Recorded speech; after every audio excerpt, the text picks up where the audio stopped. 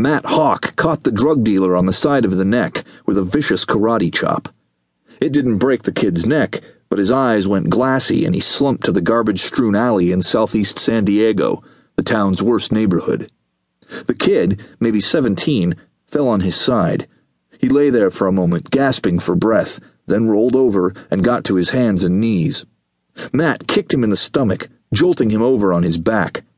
Matt put his heavy boot on the kid's belly and pushed a Glock semi-automatic pistol with a 6-inch silencer on the barrel against the pusher's forehead.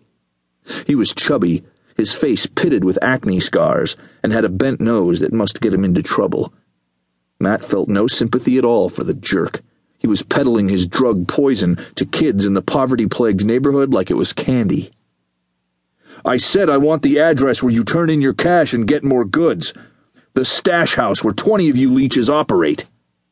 The kid's eyes focused enough to see the deadly side of the pistol pushed into his forehead. He groaned, his eyes flicked closed, then open, then closed and opened again. He stared hard at Matt, then slowly he nodded. "Yeah, okay. Easy with the piece. I sure as hell ain't gonna die for them bitches. Let me up and I'll take you there." "No way, dumbass.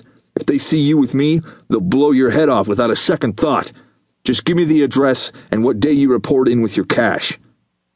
Matt moved his foot and lifted the Glock. The pusher sat up slowly and had to put his hand down to keep from toppling over. The drug pusher took a deep breath, rubbed his neck, and then looked up at Matt. "Hey, we report in every night. This is a hot territory, man." "What time?" 11 or 12 midnight. Come in late and they knock you around a little. Nasty bunch." "Give me all your goods and your cash. Tell them some galoot high on meth robbed you." His pale green eyes blinked as he stared up at Matt and then rubbed his hands through his matted dark hair. "Man, I go in there tonight with no cash and no stash. They're gonna beat me to a pulp and boot my ass down the block." "It's better than being dead." The kid sighed, shook his head, and tried to stand up. He told Matt the street address, which Matt memorized. "Now, kid, get lost. Move to another part of town. Get out of the business. I see you pushing, I'll break both of your legs. What's your street name, just for my record?" "They call me Chicky Baby. I don't know why." The pusher rubbed his chest. "Think you broke a rib." "Well, don't breathe and it won't hurt," Matt said. At 11:30 that same night, Matt Hawk drove a battered 10-year-old Honda towards the address. He parked 6 houses down on the same side of the street, then slouched down until he could just see over the dash. 5 minutes later, 2 young boys went up the steps to the house and paused. They waited maybe 30 seconds, then went into the house without knocking. 10 minutes later, both came out and vanished up the block. Matt Hawk settled down to wait. He was 2 inches over 6 feet and carried 190 pounds, 32 years old and in the best shape of his life. He worked at it. He wore a 1/4-inch long full beard, religiously trimmed, and a matching mustache. It gave his face a professional look. He had deep, dark-set eyes, a crop of slightly long black hair, and a firm chin that could be hard and solid, giving no quarter. He saw movement in the bushes near the steps. Had to be a concealed outside guard.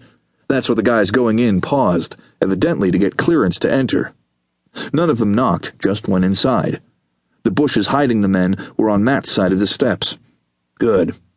Matt pulled on the thin latex gloves he always wore, then eased open the car door. No light showed because Matt had taken the bulb out of the overhead light. He was dressed all in black pants and long-sleeved t-shirt, black watch cap, and dark sneakers. He wore a combat vest with pockets for all sorts of deadly toys, including 3 filled magazines for his pistol. The Glock was stuffed in his belt. He moved slowly across the sidewalk and into the shadows of the house nearest him. He paused there for 2 minutes. No reaction from anyone. He worked forward from one shadow to another and house to house. He kept close to the houses in the shade from the moon, went around house lights, and soon was at the home next to the target. There was no motion from the hidden guard. At that last place he paused, watching, waiting.